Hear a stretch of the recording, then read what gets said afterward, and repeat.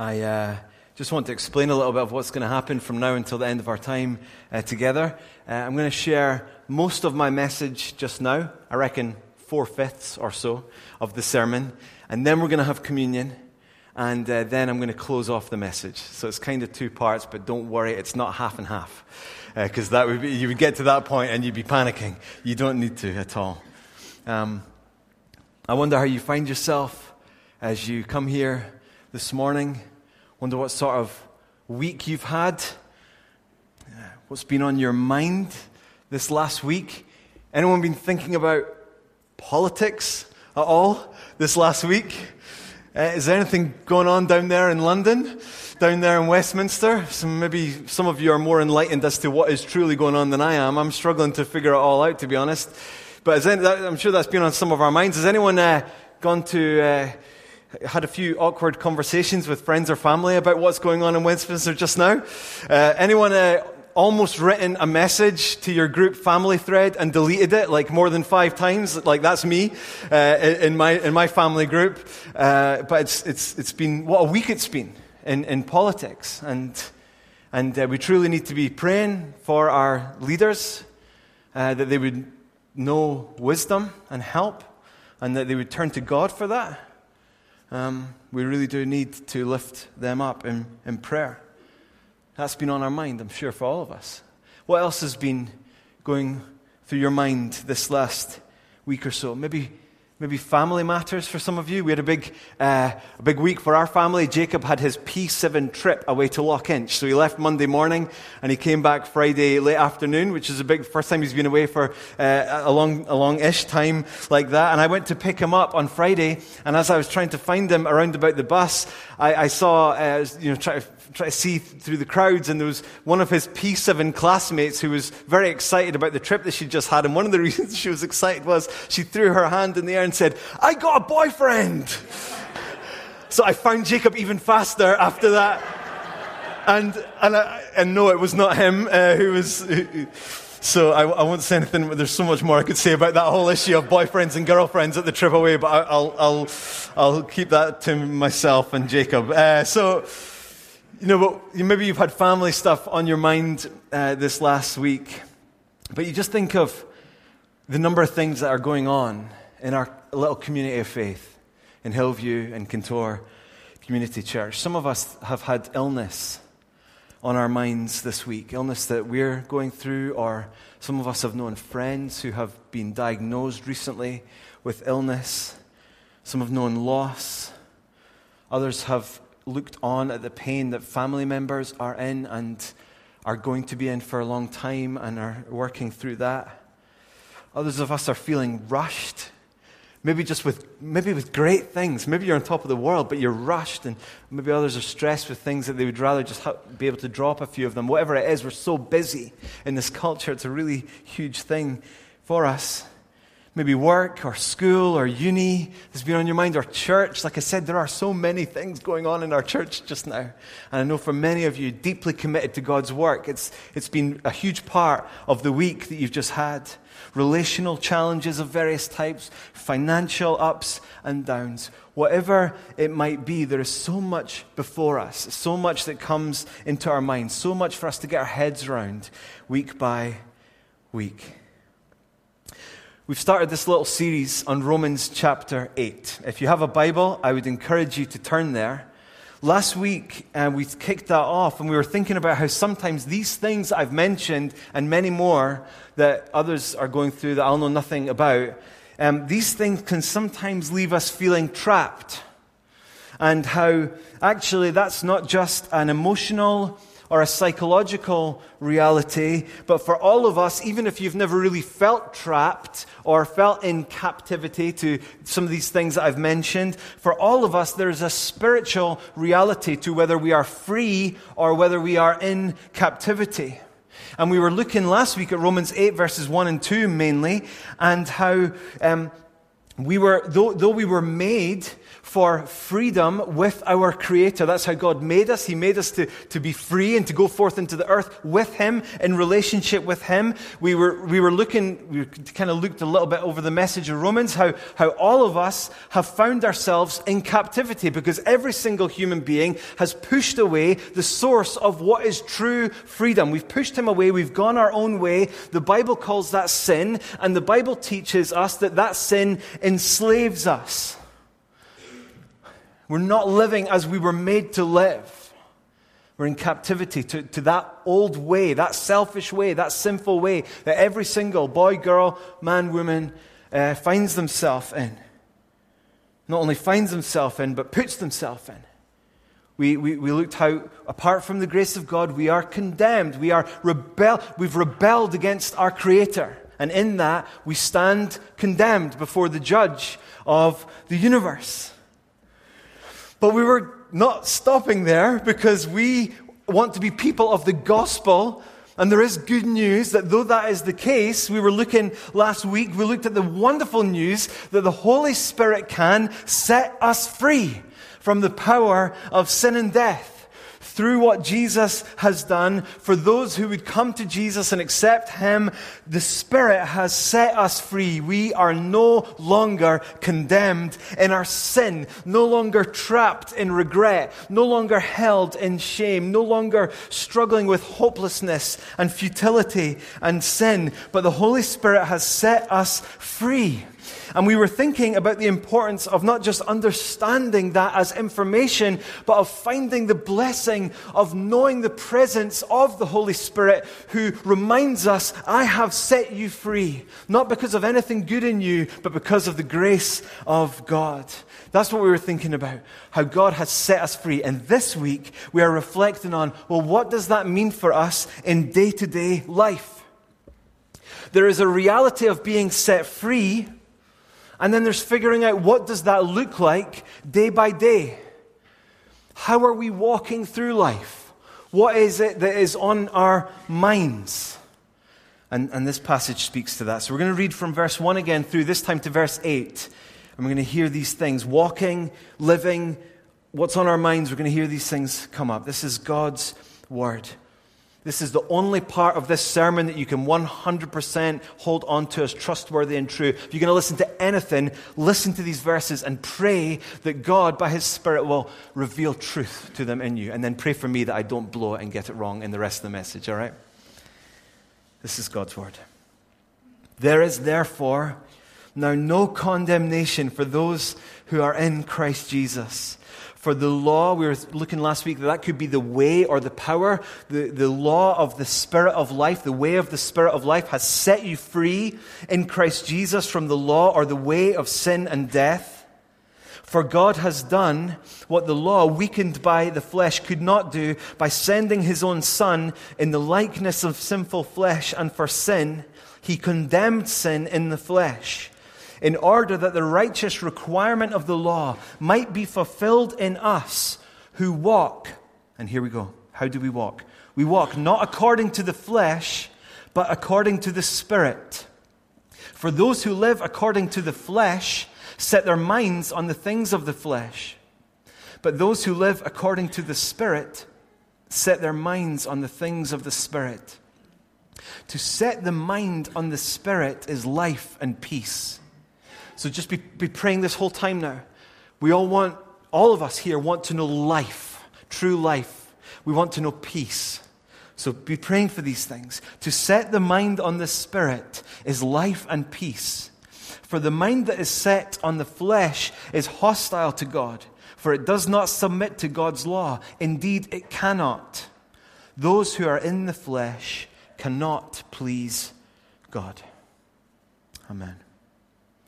This passage is talking about how we walk, how we move forward from where we are today. So this is about tomorrow and this coming week, how we progress through life. It's talking about what we set our minds on. Now, when it says that, it's not just talking about the things that we think about. It goes way beyond that. This language is getting to the issues of what is at the core of who we are. What are our convictions? What is it that governs our will and shapes how we live and breathe in this world? What are the heart attitudes that we have that steer us through the various things that we need to work through in life? And these ideas are huge ideas for Paul. Paul comes back to these concepts: where we walk, how we walk, what we set our minds on. He comes back to them time and time again, dozens of times through the New Testament. He's writing here about how we live. Not just in any given moment, but he's asking here to reflect on who or what are we living according to, in accord with. What are we lining ourselves up with in the way that we live? How do we step forward in this life that God has called us to? When you're set free from something, it changes how you live. You don't just go on in the same way. It changes you. There can be an initial sort of celebration of a freedom that is gained, but then that new freedom has to be worked out over the course of a long time sometimes. Sort of that freedom has to be appropriated and rolled out to the various aspects of life that we come across. So think, for example, of a sort of political freedom or a social freedom. So think of, for example, the fall of the Berlin Wall. And you can think of that incredible moment in history. Some of us will remember images from the news and the great celebration that went on. But of course, after that, there was then years, if not decades, of detailed, difficult work trying to figure out what does that mean for the way that Europe and beyond should conceive of itself. Or think of some of the famous scenes from TV in the Middle East over the last 20 years. So think of the fall of Saddam Hussein.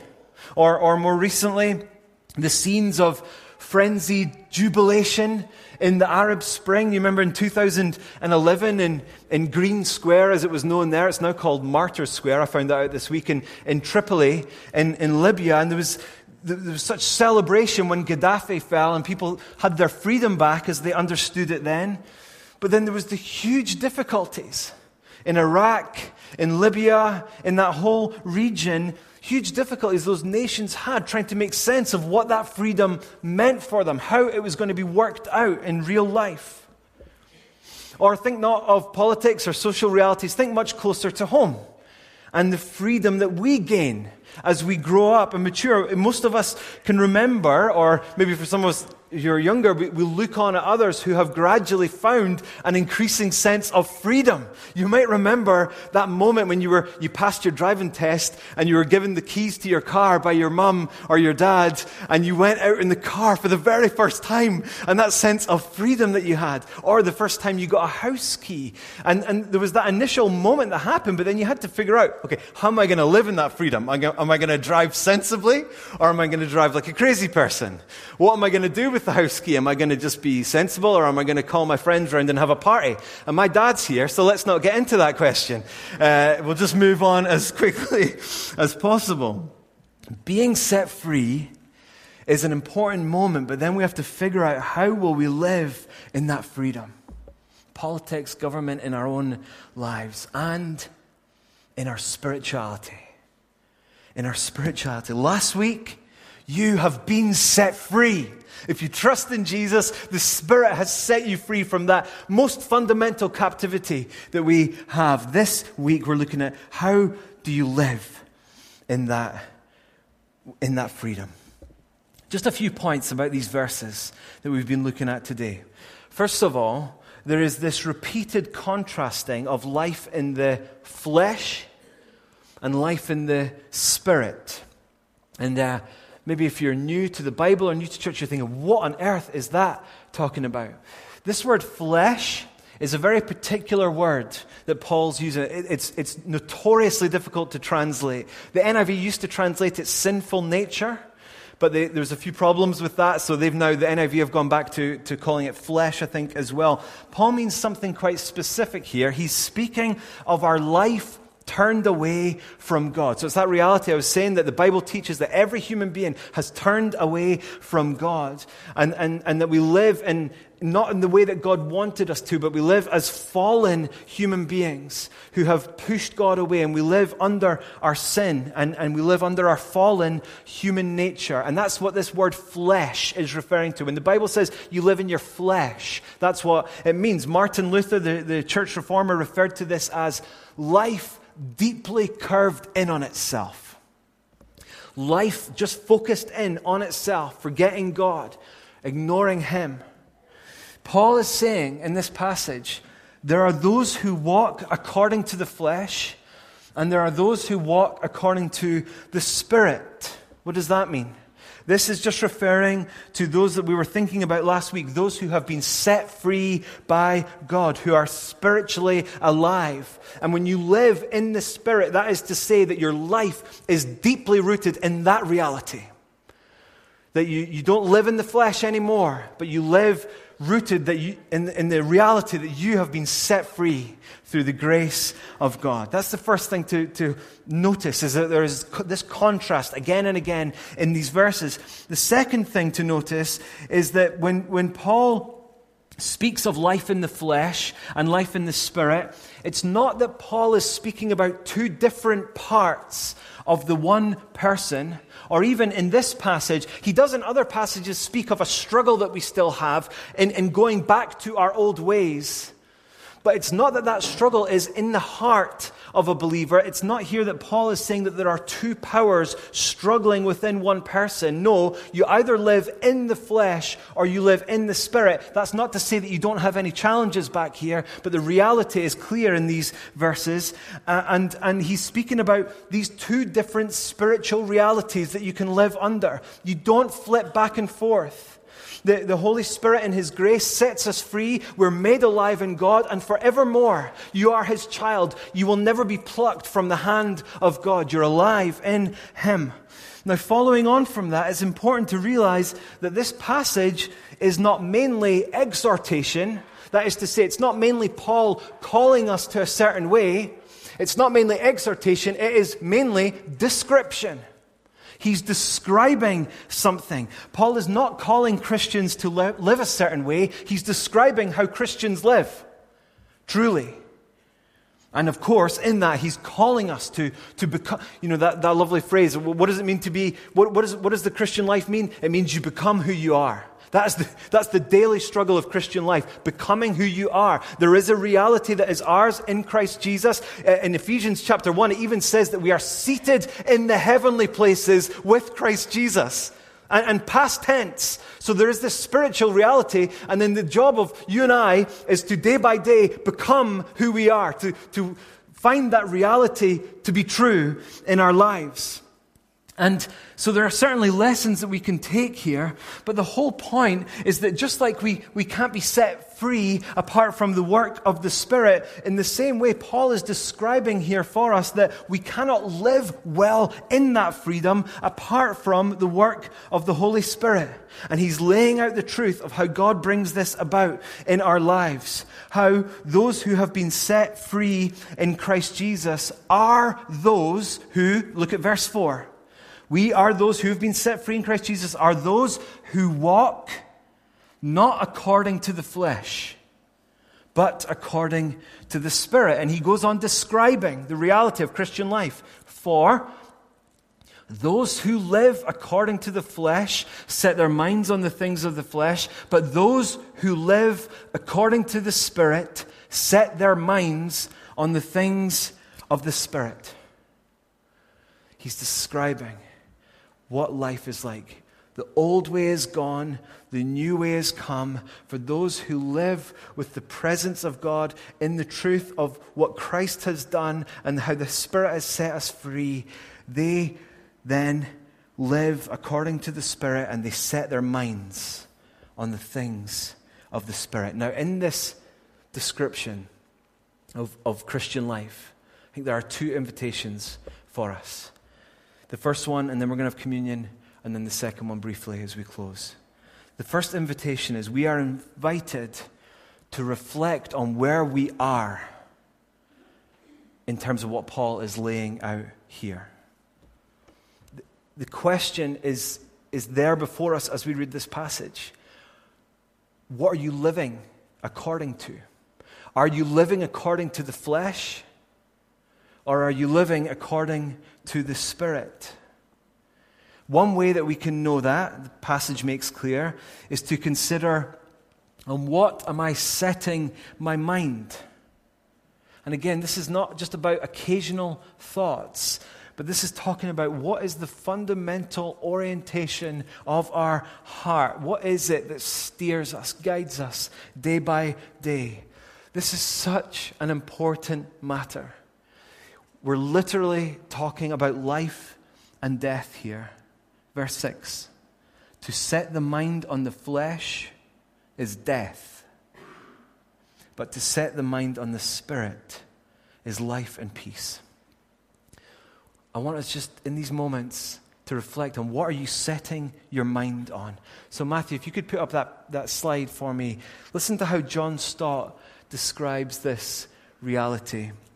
He says that to set the mind on the desires of the flesh or the Spirit is to make them and he's quoting here from a Scottish theologian, John Murray, 20th century Scottish theologian. To set the mind on the desires of the flesh or the Spirit is to make them the absorbing objects of thought, interest, affection, and purpose. It is a question of what preoccupies us, of the ambitions which drive us, and the concerns which engross us.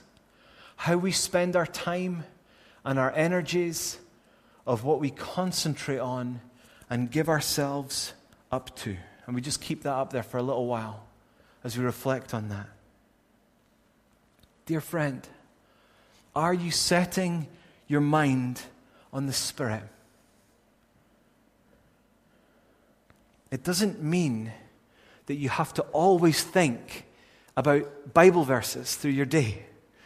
It doesn't mean that you have to always be in prayer, always be thinking about spiritual things, or Hillview Community Church or anything like that. God doesn't want us to live in a bubble. I showed the picture of not only Hannah and Scott, but for Craig as well, lest you thought I was trying to communicate, look how important children's church is, because that way we get pastors.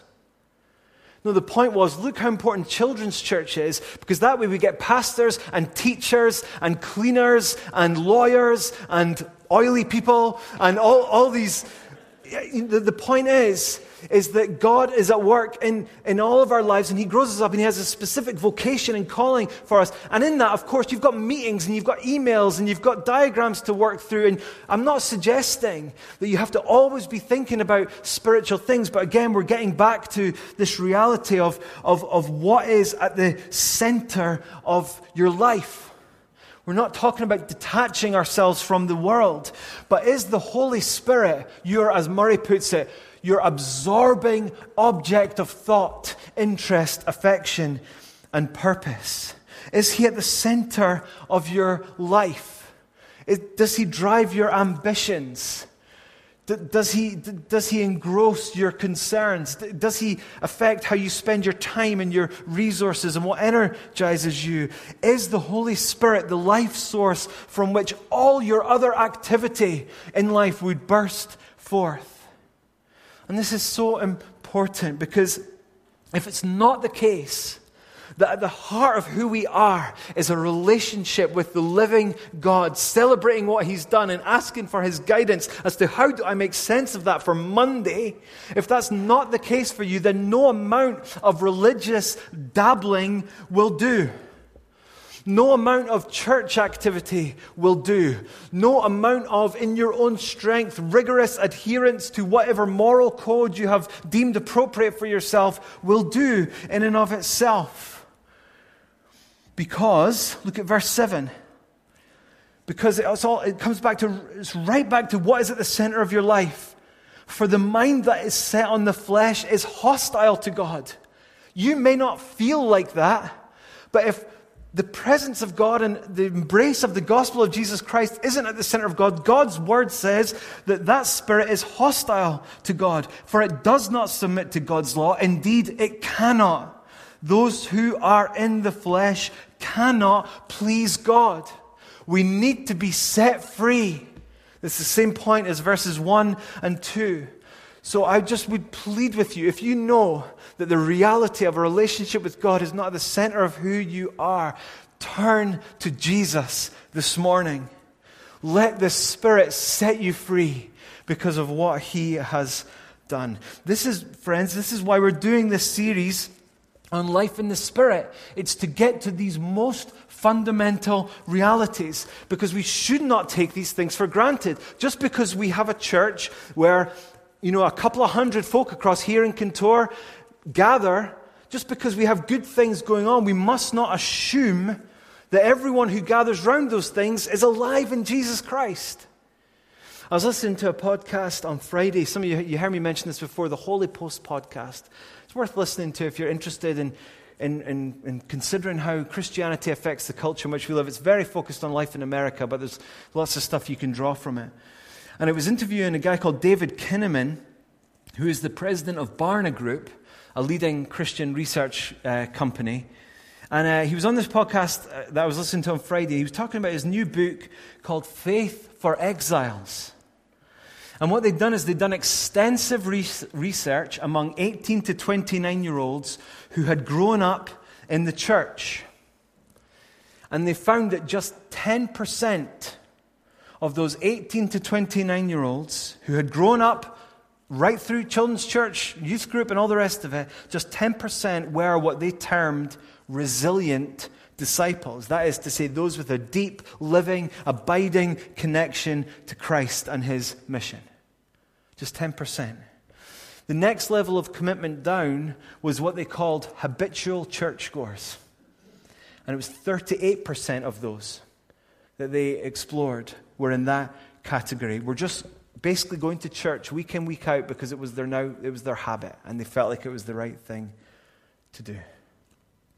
Hillview, we need to beware about who we are together. We need to beware about what is at the center of our life together. It would be so easy for us to set ourselves up to encourage and enable habitual church going. Hillview could, if we're not careful, if we don't guard against this, very easily be a church where you can actually exist quite comfortably for a number of years without ever being truly confronted by the reality of the presence of God in your life, the reality of these life and death issues, about life according to the Spirit, about setting our minds on, about walking with the Spirit at the very, very center of our lives. We need to just be careful of that. We always want this church to be a welcoming place for any who would come in and explore faith. I love that week by week, I'm sure, in our gatherings here, there are people who are just coming to explore if Jesus is for them. If that's you, no matter your thoughts towards God or your thoughts towards church, I want you to know you're so welcome. If you're not sure whether you're in the flesh or in the Spirit yet, and you're just new to all of this, you are so welcome. Jesus always attracted around Him people who were just interested, just knew something special about Him, and were just journeying towards Him in that way. And we should be like that too. There should always be people around the life of Hillview who are just checking these things out. But Jesus did not leave people in that place. And we don't want to leave each other there either. Verse 6, to set the mind on the flesh is death, but to set the mind on the Spirit is life and peace. That is what we should want for one another. And we should, with care and wisdom and gentleness and respect, we should find ways to share that truth, to share that path of life with those who are around the edges of our faith community, away from captivity and sin towards true life with God. And we should care about that more than anything else. This passage invites us to reflect. Are we walking or living according to the flesh, that life deeply curved in on itself? Or are we walking with God at the very center of our lives? And now we come to communion. How does this come about? That we walk not in the flesh, but in the Spirit. The order is so crucial of how we make sense of all of these things. I said earlier that this passage is more description than exhortation. That is to say, it's not Paul saying, do these things, and this is how you will know life in the Spirit. But it's description. It's Paul saying, if you have been set free by the Spirit, then this is the result of that. He's describing the effects on our lives of when God's grace takes hold of us. So how do we get to that point? Well, last week it was down as Romans 8, 1-4, but we really only focused on verses 1 and 2. And here I just want to share two more verses with you. The next two, verses 3 and 4. Listen to how this is all God's work. There's no condemnation for those who are in Christ Jesus. For the law of the Spirit of life has set you free in Christ Jesus from the law of sin and death. For God has done what the law weakened by the flesh could not do. That is to say, you can't jump through legal, moral hoops to get to this. God did something different. By sending his own Son in the likeness of sinful flesh, that is, as a human being, but not sinful, in the likeness of sinful flesh, and for sin, Jesus came to deal with sin. By sending his own Son in the likeness of sinful flesh and for sin, he condemned sin in the flesh in order that the righteous requirement of the law might be fulfilled in us who walk. And then there's our passage for today. How can we be set free? Free from guilt, free from condemnation. It's because God sent his Son, and he, verse 3, second part, he condemned sin in the flesh. Whose sin did God condemn? Mine and yours. In whose flesh was my sin and your sin condemned? Not mine. In Christ's. God condemned my sin and your sin in the body of Jesus Christ. And that's what we come to remember as we come around this table. We're remembering as we take bread and little cups of juice, we're acknowledging that the work that God has done through Christ on the cross, and we are responding, yes, to the offer of freedom from condemnation and captivity. But as we respond today, we have to remember that we're not only saying yes to freedom, but we're remembering that those who are set free live differently. God granting us freedom is not an isolated thing, but it affects every aspect of our life. It's not something we just take and put in our pocket when we need it, but it is a receiving of a whole new life, and it's that whole new life which is set, a mind which is set on the things of the Spirit. So we're going to pass bread and juice. Just now there's a gluten-free roll at the back, on the shelves at the back there, if you need that. So I said that there were two invitations in this passage. One, to consider where we are with these things. We've had the chance to reflect on that just now. And then the second invitation is we are invited to, as we think about walking according to the Spirit, we are invited to walk on, to walk forward. Yes, this passage is descriptive, but it is describing a life of movement forward with God. For those who know they live in the freedom that God has given, it's those who desire to know more and more of the reality of the life and peace that comes through our gracious God. We are to set our minds on, we are to walk in, live in, step into this reality. And as you and I know, that is not always easy. Walking forward in freedom can take great effort. Where I sit in my study just around there, I quite often can just look up the drive and see what's going on, and often there's people who are out for walks. It's a really lovely place to go walking. And the last couple of years, I've seen two separate individuals on a number of occasions, and both of these people, one a man, one a lady, maybe in their 60s, I'm estimating, they've clearly come through some sort of significant medical problem. I don't know the details of it. Some of you medics would be able to see straight away what it is, but it's a problem that has profoundly affected their ability to walk and move, and they're working through that challenge. And you can see as you look that these people know that there is something that they're after. There is freedom before them in their lives, even in a sense, in their walk that day, and they're learning how to walk forward in that freedom.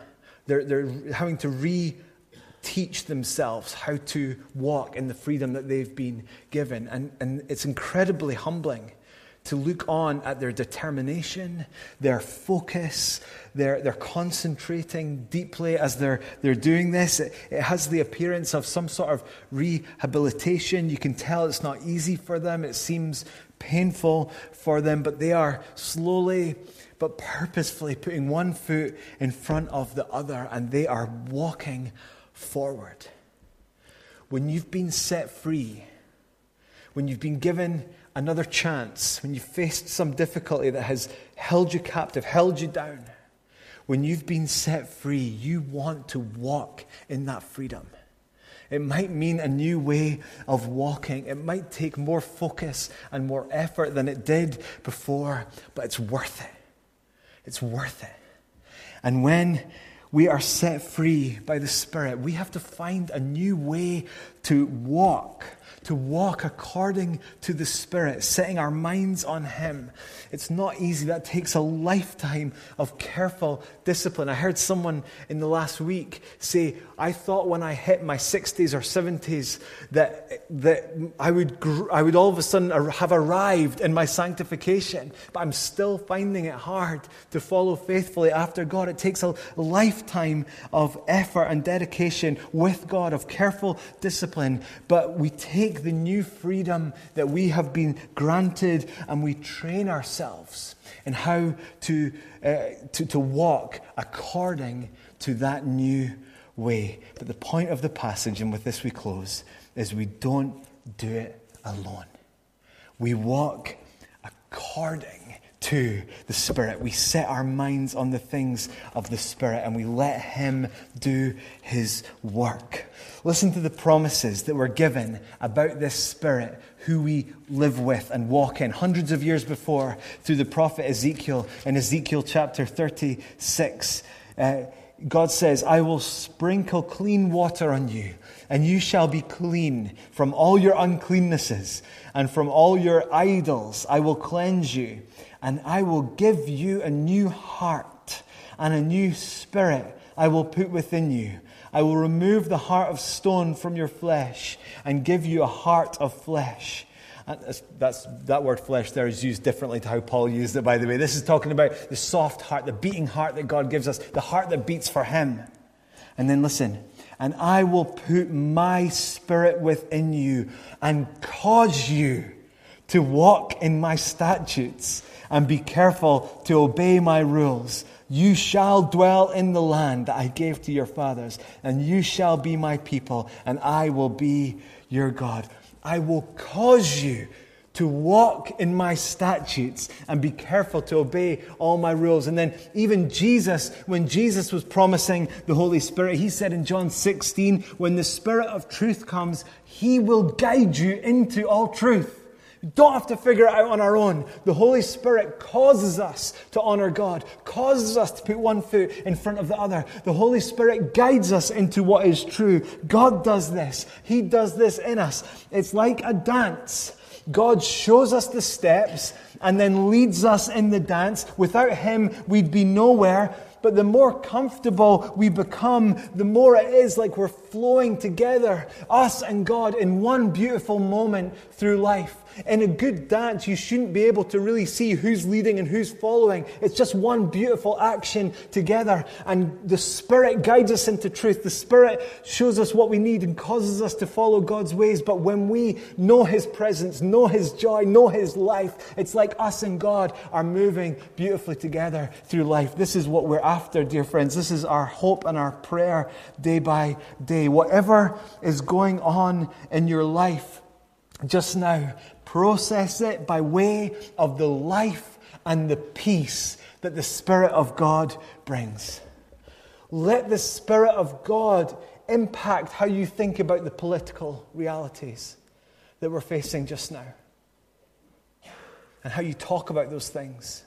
Let the Spirit of God shape your ambitions in work, your dreams for the future, and what that means about how many hours you work this week and where your priorities lie. Let the Spirit of God, let His life and His peace govern how you think about your family's needs. Serious though many of them are among us. Your illness, your fears, your loss, your finances, your hopes and dreams for ministry in this church, all of your life. Walk forward, challenging though it can be, in accord with the Spirit, with our hearts and our lives aligned with who He is and what He wants.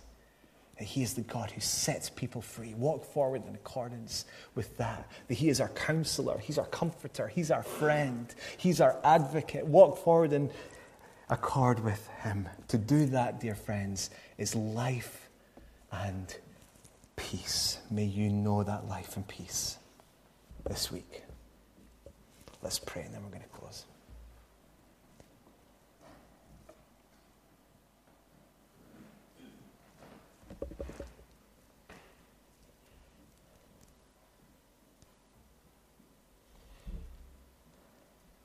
And can we just, in the quiet, I just invite you to just open your heart and ask the Holy Spirit to speak to you what you need to hear for today and for tomorrow.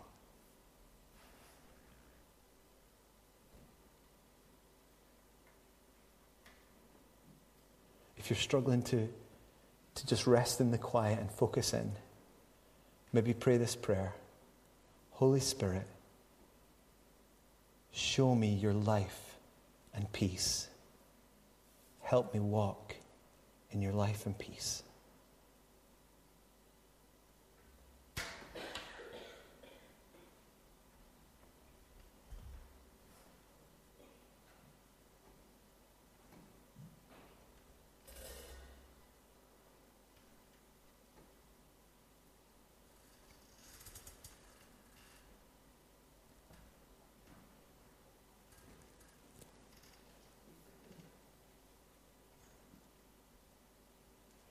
Thank you, Father God, that in your grace, on the basis of the finished work of Jesus Christ, the Holy Spirit has set us free from the power of sin and death. And thank you that you walk with us through life. And we pray that we would live in accord with your Spirit, with our heart caring about the things that He cares about. We don't want to just be habitual church attenders or worse. We want to be alive in Christ and living that out day by day. So guide us, direct us, hard though it may be. Help us put one foot in front of the other and follow you and walk with you, dance with you, wherever you've put us this week. Help us display the beauty and the wonder of Christ as you lead us on. I pray in Jesus' name.